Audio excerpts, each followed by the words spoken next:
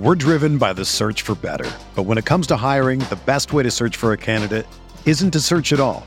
Don't search, match with Indeed. Indeed is your matching and hiring platform with over 350 million global monthly visitors, according to Indeed data, and a matching engine that helps you find quality candidates fast. Ditch the busy work. Use Indeed for scheduling, screening, and messaging so you can connect with candidates faster. Leveraging over 140 million qualifications and preferences every day, Indeed's matching engine is constantly learning from your preferences, so the more you use Indeed, the better it gets.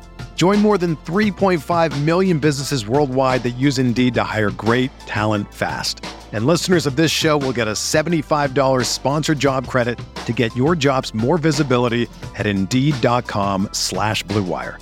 Just go to Indeed.com/Blue Wire right now and support our show by saying that you heard about Indeed on this podcast. That's Indeed.com/Blue Wire.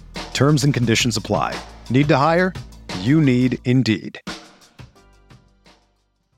What do you think about the Laker team now? You follow the box scores of the games every day? Just the Lakers. You're kidding. That is really a compliment. I was pleased to see you smile at the top of our show because once the game starts, you have a game face. You don't smile much out there. I don't think you have to do things for money anymore. Correct. What's up, Laker fans? Welcome to the Laker Film Room Podcast. I'm Pete, joined by Darius. And the Lakers split a pair of games since you last heard from us. First, they went to Utah. LeBron did not play. And despite a really good offensive showing, it was actually so good that it was pretty encouraging. I want to talk about it a little more, D. But despite that, they gave up 132 points, including a lot of free throws in the second half. It was also the second consecutive game that Cam Reddish started but did not finish. And so he also missed the OKC game. Lakers get a 112-105 victory. Lakers defend okay. I thought some of that bad luck on three-point shooting, we were finally on the good side of it. I thought OKC missed a decent number of looks. It was their season high in terms of three-point attempts. But the Lakers got a good win against OKC, 6 guys in double figures, D. The Lakers returned to the starting lineup that began this season, and they at least kept up on offense. I certainly have my concerns on the boards and defensively, but Lakers get a good win against OKC. And just what were your thoughts from that game and just the weekend in general? It's interesting because the Lakers have not been playing well overall, but when you're not playing well, it can sometimes disguise the things that you do well. And the fact that the Lakers' margin for error has been so slim, it means that you can play a good game and still lose because that's just NBA basketball. The Utah game was a perfect example of that. The Lakers didn't play perfect by any means. And it's funny because that comment that LeBron had after the Toronto game, when he got asked about the free throw discrepancy in the second half, and he basically said, like, I thought that they fouled and we didn't. Similar could be said for the Jazz game. The Lakers were committing some fouls. Now, they also got called for some fouls that I thought were questionable fouls, but it's like the way that the game was going, Utah's guards were just like, we're going to try to go through you on every single possession. Obviously part of the game plan, yes. Yes, and even off the ball, I thought Utah's guards were being super physical off the ball, and that's where I started to be a little bit like, hey, you should call this both ways a little bit, because if LeBron throws a dude to the ground or just shoves him off in order to get open, like, that's probably not going to go over well. Anyways, the Jazz game was a game where, like, AD didn't play well and the Lakers lost. Or at least he didn't shoot well. I thought he was phenomenal in other aspects, but his shot making was poor. And on a night without LeBron, and you're giving up $132. Yeah, that was a killer. Yeah, 5 for 21 from AD. If he has a normal night, I thought some of that was related to the Jazz. Like, they double teamed him a ton. Mm-hmm. It's a reason why he had, I think, a career high in assists. Had a triple-double despite the... Yeah, and it was his first triple-double with assists, right? So he's only got a couple of triple-doubles in his career. The other one was, I guess, on blocks. Anthony Davis, man. Such a player. Anyways, he got a lot of double teams this weekend. That wasn't just the Utah game. OKC threw that at him too, and he's gotten so much better as a playmaker out of the post all season.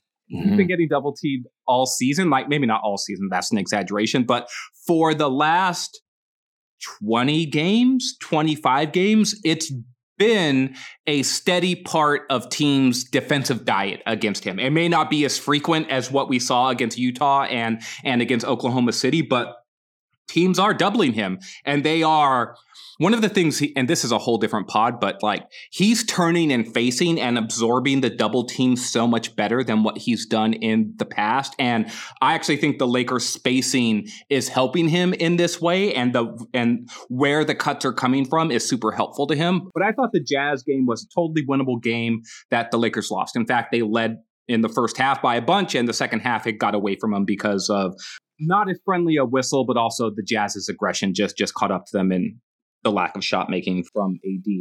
The Thunder game is an interesting game, Pete, because I think that the Lakers are proving themselves to be a very specific type of team that can bother top level teams who are constructed a certain way.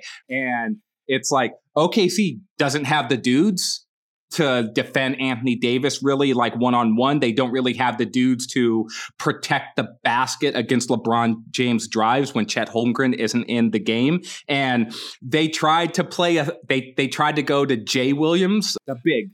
They tried to go to him after AD got Chet in foul trouble, and that was a disaster for them. And they basically never went back to him, and they just played small the rest of the night. And that gummed up some things for the Lakers, and their zone was active and they had good hands inside. But after a while, LeBron was just like, I'm going to score inside. I'm like, you're going to single cover me or play a zone.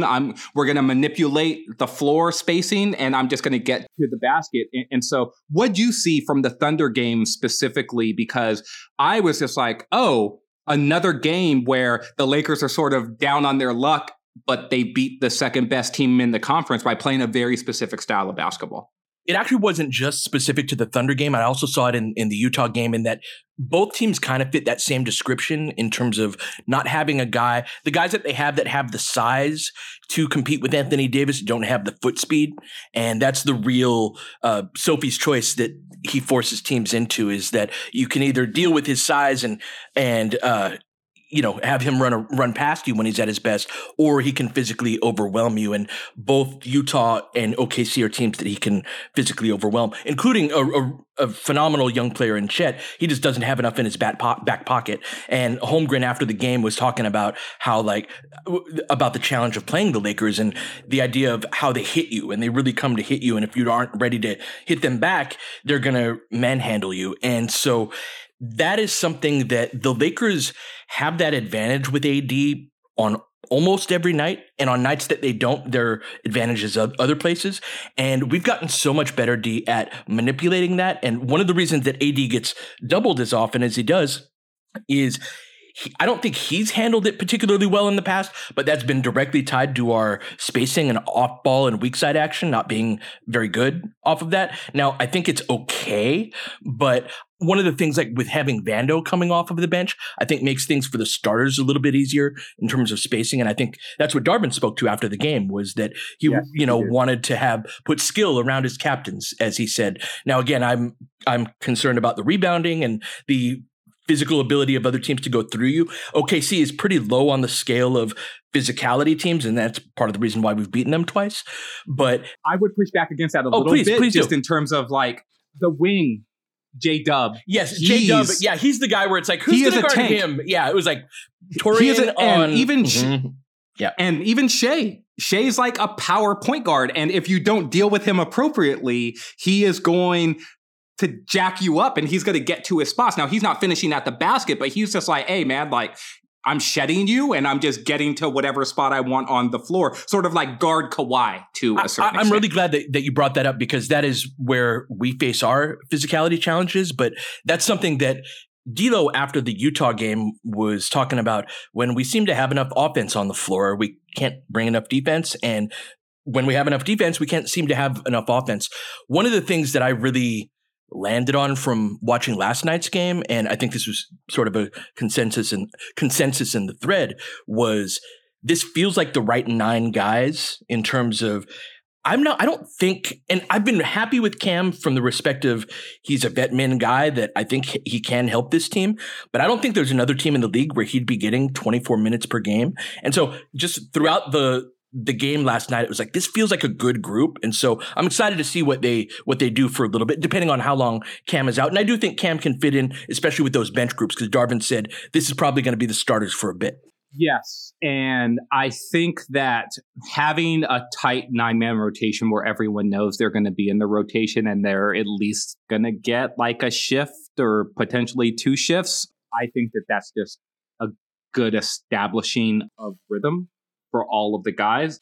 We were chatting with Mike a little bit, and he was saying, like, not only does this feel like the right 9 guys, but the minutes distribution felt they're closer. Right. Sure. Yeah, it felt about right. For the most part, it's like these groupings make sense. The guys on the court are playing relatively well together. I like the sort of change in tone that comes when the bench units come in, and it's like, here's Vando and Rui after like a bunch of skill on the court. Here's a couple of like hammers totally that different are going look. to come in, and it's not like more of the same. It's definitely like we can shapeshift a little bit, which is what the Lakers have been over the AD and LeBron era. It's how they've been their best. It's like, we can do this, and then a new group of guys come in, and now we can do that. And then sometimes even a new group of mix comes in, and we could do this other thing too. And the Lakers at the best, I think, are going to have to be that sort of team, because if they only try to be the skill team, teams are going to hammer them. And if they only try to be the big team, teams are going to run around them. Yeah. And I think finding the proper balance within games and against specific opponents is going to be super important. So let's go to break here, Pete. And when we come back, I want to hit all of this stuff a little bit more. So one of my goals right now is to eat better, but in the thick of the NBA season, that can be hard to do. So I recently joined Factor, and Factor is America's #1 ready-to-eat meal delivery service to help me do that. They can help you fuel up fast for breakfast, lunch, and dinner with chef-prepared, dietitian-approved, ready-to-eat meals delivered straight to your door. You'll save time, eat well, and stay on track for your healthy lifestyle. Choose from 35-plus weekly, flavor-packed, fresh and never-frozen meals that support a healthy lifestyle and meet your meal preferences, all delivered right to your door and ready to eat in 2 minutes. And you can enjoy the extra convenience at any time of day with an assortment of 45-plus add-ons to suit various preferences and tastes. Head to factormeals.com/LakerFilm50 and use code LakerFilm50, all one word, to get 50% off. That's code LakerFilm50 at factormeals.com/LakerFilm50 to get 50% off. So I was really excited about our offense this weekend. And one of the things that was really noticeable at the beginning of the season with the switch to 5 out is the Lakers still very much had a 4 out mentality with the ball in their hands. Again, and what that means is you're looking to dribble penetrate. It's not a lot of possessions that have a ton of passes. You're looking to compromise the defense off of the dribble. And that is not as useful in 5 out spacing because of the shrunken type of driving lanes. And watching the Lakers have so many 0 and 1 pass possessions over and over again, game after game, and then being like, hey, these guys don't practice a whole ton, is like, if you're just going to run ball screens and ISO type of stuff, might as well go back to the 4 out spacing and give yourself the advantage of the broader type of lanes. But good 5 out basketball is ball movement, it's player movement, it's cutting, it's coordinated basketball, much more so than 4 out is. And having gotten all the way to, I think a week or 2 ago, I was like, might as well just switch back to 4 out, and right when I got to that point, seeing the offense like, oh, we're starting to set more screens off of the ball. We're starting to run split cuts. Part of that action, there was a great layup for Wood in back-to-back games this weekend off of action from the elbow where AD's got the ball in the post and Wood fakes a screen and dives off of that. There's so much cool stuff that we can be doing at Rui being back, D'Lo being back, especially in the starting lineup and facilitating a lot of this. But to me, if you look at that starting lineup, and how can they be effective? Mike asked D'Lo about this in the postgame yesterday, and he talked about playing high-level basketball. And what that means to me is it's the mental game, and that's the place where D'Lo especially can be legitimately elite. He can see things that other guys don't see, set things up that other guys can't. And so it's, to me, good 5-out basketball is a matter of creating a small advantage and then leveraging that a little bit more until the ball's swung to that open guy. And we are doing that so much better rather than looking to take the first shot, that I'm so encouraged by that, D, that we didn't handle their zone particularly well against OKC. But I mean, our just straight up man offense, I'm really encouraged seeing a type of play that I was hoping to see from 5-out earlier that has not really been there. And so seeing that progress, I'm super excited about that. The 31 assists last night on 43 made baskets, the type of ball movement that you were talking about, there was a play that stands out to me where the ball had swung around the court and it found Prince in the right corner. And he could have taken a three. It would have been semi-contested, but he ripped through and he ripped baseline for the drive. He Euros back to the middle, and it looks like he's about to take a shot, but he doesn't. He flings the ball to the corner where I think it's D'Lo there who started some of the action initially, right? And then D'Lo gets an open three that he buries. And it really was like swing, attack a closeout, rip through, collapse the defense. AD's right there, and he's drawing attention, and suddenly it's D'Lo back again on the other side, getting a wide open basket. And one of the things that I appreciate about having D'Lo and Austin back in the game together while playing with LeBron and AD, these four together don't have a positive net rating during the regular season. I think they're minus 2.4 or something like that when they share the court. But I would argue a lot of that comes from A, like not being good enough on defense against teams that hunt them a certain amount. But B, it comes from all those minutes earlier in the season where they weren't always together in what they were trying to do offensively. And I think that getting to second and third side actions, third side shots are going to be super important for this Lakers team. And it's finally starting to click more. I think you could probably go back even a couple of weeks and you would find pockets of games where you're just like, like I see it. Sure. And then you'd have these moments again where it's like they're driving into traffic and turning the ball over. And Austin had another one of those last night too, where he over-penetrated, got in the air and threw the ball away. And it's sort of like, what are we doing? And AD had mentioned this, like after the Suns game, he's just like, we got to be stronger with the ball. We got to have better ball security. And the Suns game was like this horrible, like, 19 turnovers, 30 points off turnover, something crazy, right? And it's like, if the Lakers stop shooting themselves in the foot, and this is the thing about a 5-out offense too, it's just like, because you are encouraged to spray the ball around a little bit, like you are going to spray the ball around and sometimes the other team is going to get it. And if you're not playing as coordinated as you need to be, it will be problematic. One of the things I wanted to talk to you about, or at least mention here, is I went back to December and I was just like, we see how often the Lakers practice or don't practice or shoot around. And it's not something that we've talked about a ton. But what I have noticed is that this month, in January, they have not been practicing so much more than what they did last month, but they have been shooting around so much more on game day. And I'm wondering, do you think that that's making a difference in what the team is doing offensively? Because it feels like they're looking more organized right at the time that they're getting more coordinated court time together, even if it's not full out practices. Just those walkthroughs are super important. Those shoot arounds are not something where guys are running full speed or anything like that. But that level of, okay, we're going to run this, they're vulnerable against this, and we're going to run this veer action to beat their drop, and get a good bucket out, or get a good look out of it. That requires, again, that time on the court that I think it's super valuable. Can we get all the way to where we need to go? I don't know. Again, this is me being encouraged that we look like a 5-out team does for the first time, like a decent 5-out team does for the first time, but we still have a lot of places we need to go with that. That said, a lot of coaches believe in what I call weak link theory, meaning that you're only as good on offense as your worst player on offense, and only as good on defense as your worst player on defense. And offensively, that starting group, I think, has several guys. That's the thing that D'Lo, Austin, and Prince have in common.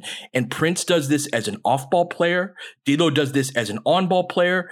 And Austin is somewhere in between the two. D'Lo can be off-ball in this respect too. But in terms of knowing the 5 stations in the 5 out, but then the dunker spots, the elbow spots, but just like, what is the action in this particular circumstance with the defense the way that it is that's going to beat the defense?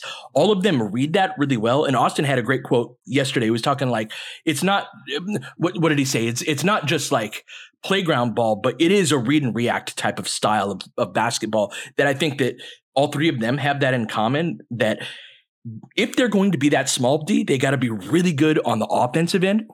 And I think that we're starting to show some kind of the first signs that they can be that with that group. My question for you is, though, how the heck can, with the starting group, how can we hang in physically and not get out rebounded, which we even did in that OKC game? So let's take a break, talk a little bit more about how the Lakers can survive on the defensive end. We're driven by the search for better. But when it comes to hiring, the best way to search for a candidate isn't to search at all. Don't search, match with Indeed. Indeed is your matching and hiring platform with over 350 million global monthly visitors, according to Indeed data, and a matching engine that helps you find quality candidates fast. Ditch the busy work. Use Indeed for scheduling, screening, and messaging so you can connect with candidates faster. Leveraging over 140 million qualifications and preferences every day, Indeed's matching engine is constantly learning from your preferences, so the more you use Indeed, the better it gets. Join more than 3.5 million businesses worldwide that use Indeed to hire great talent fast. And listeners of this show will get a $75 sponsored job credit to get your jobs more visibility at Indeed.com/Blue Wire. Just go to Indeed.com/Blue Wire right now and support our show by saying that you heard about Indeed on this podcast. That's Indeed.com/Blue Wire. Terms and conditions apply. Need to hire? You need Indeed.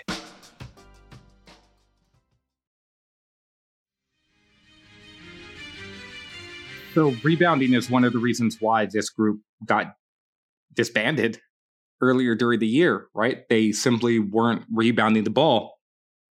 Against OKC, I thought there were a couple of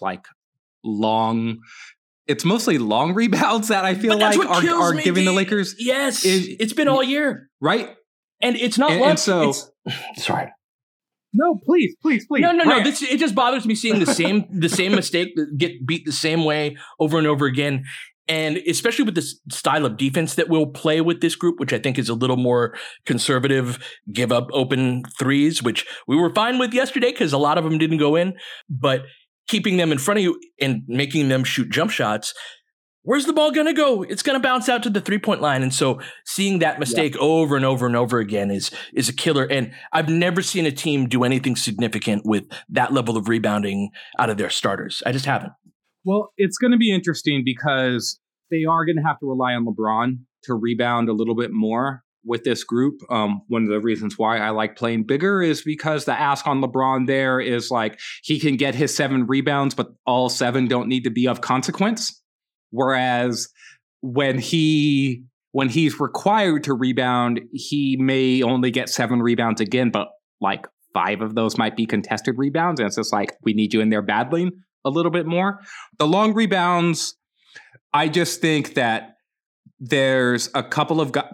Prince is like this. His instinct is not to go to the glass when he's far away from the basket. When Prince is inside and he's actually connected to a player, he will box out. Mm-hmm. When it's like, my guy is on me and I'm in there scrapping, Prince doesn't fold. Right, he will when he's already down there. Yes, he'll box out when he's down there, but he's not big enough at that point to matter that much. Sure. It's actually the long rebounds where we need him because he can track him down. This isn't just a Prince thing. I'm not picking on him, by the way, but he is our 3, quote unquote, in that group. He is. And of the 3 guards, Austin seems to have the best nose for like, I'm going to get in there and I'm going I'm going to come backside. I'm going to box out. I'm going to try to chase down a long rebound. Austin's the best of the three at that. But D'Lo and Prince both oscillate between how much they look up court first and how much they actually look back to try and go get the ball. And both of them need to be better about just looking at the shot, go up, and then tracking the long rebound. D'Lo's been doing it more than Prince has. Prince is good at like, oh, the ball is going this way, let me like chase it down a little bit, but he's not good at like being active off of the ball coming off of the rim. There was one early possession where it felt a little bit like bad luck, like AD mistimed his jump and the ball sort of went towards the elbow. AD mistimed his jump, but even Prince was just sort of watching AD. And then Prince could have went and got that ball, but he thought AD was going to get it, so he didn't even move. And then OKC recovers the ball.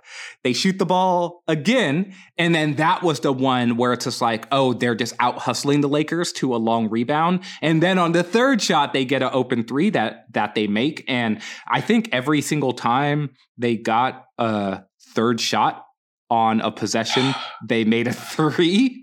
Right? I was like, it was yelling like curse words at my TV, man.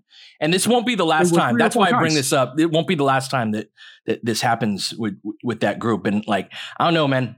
It's tough to win that way.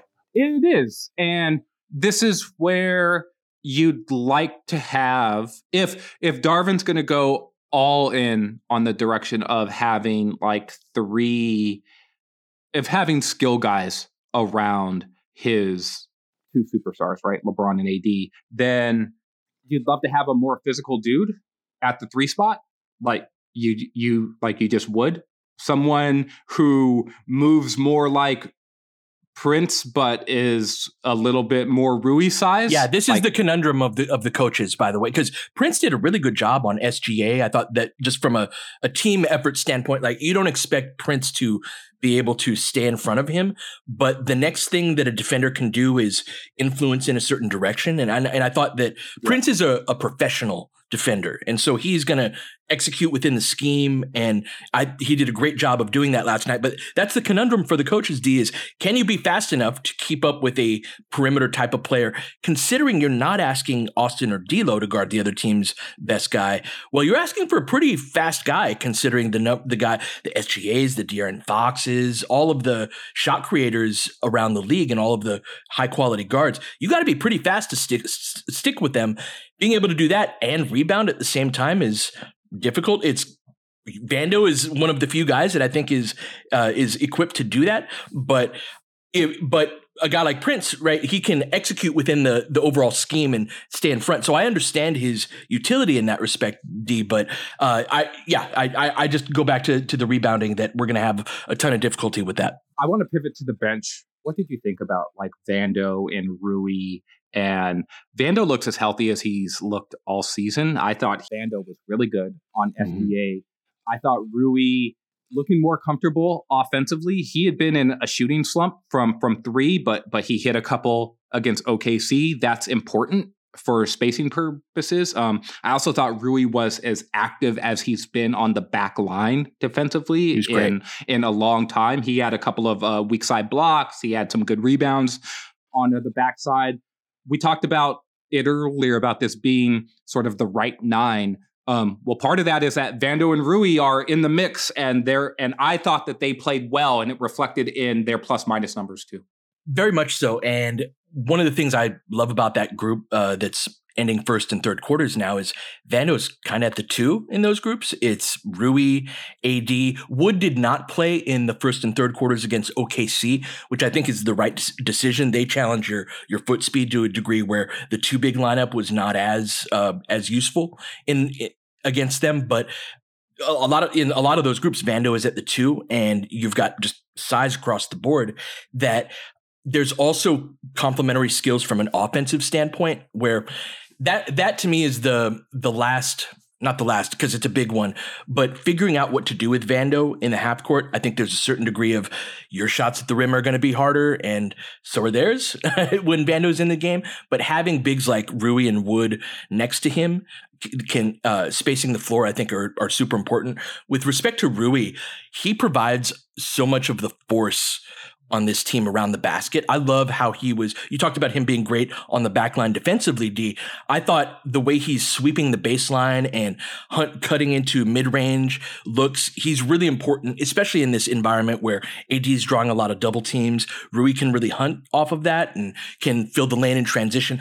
Lakers were great on the fast break, I thought, in terms of getting out in transition against OKC, which is not a battle that you might expect them to win against them. And I don't think we've been that great in transition overall, but Rui's a big part of that. And so Rui provides a lot of the force. And so that's really the thing that I come back to with those two, D, with Rui and Vando, is that they are not Taurean Prince in terms of skill and being able to, well, Rui at least not being able to chase guys along the perimeter.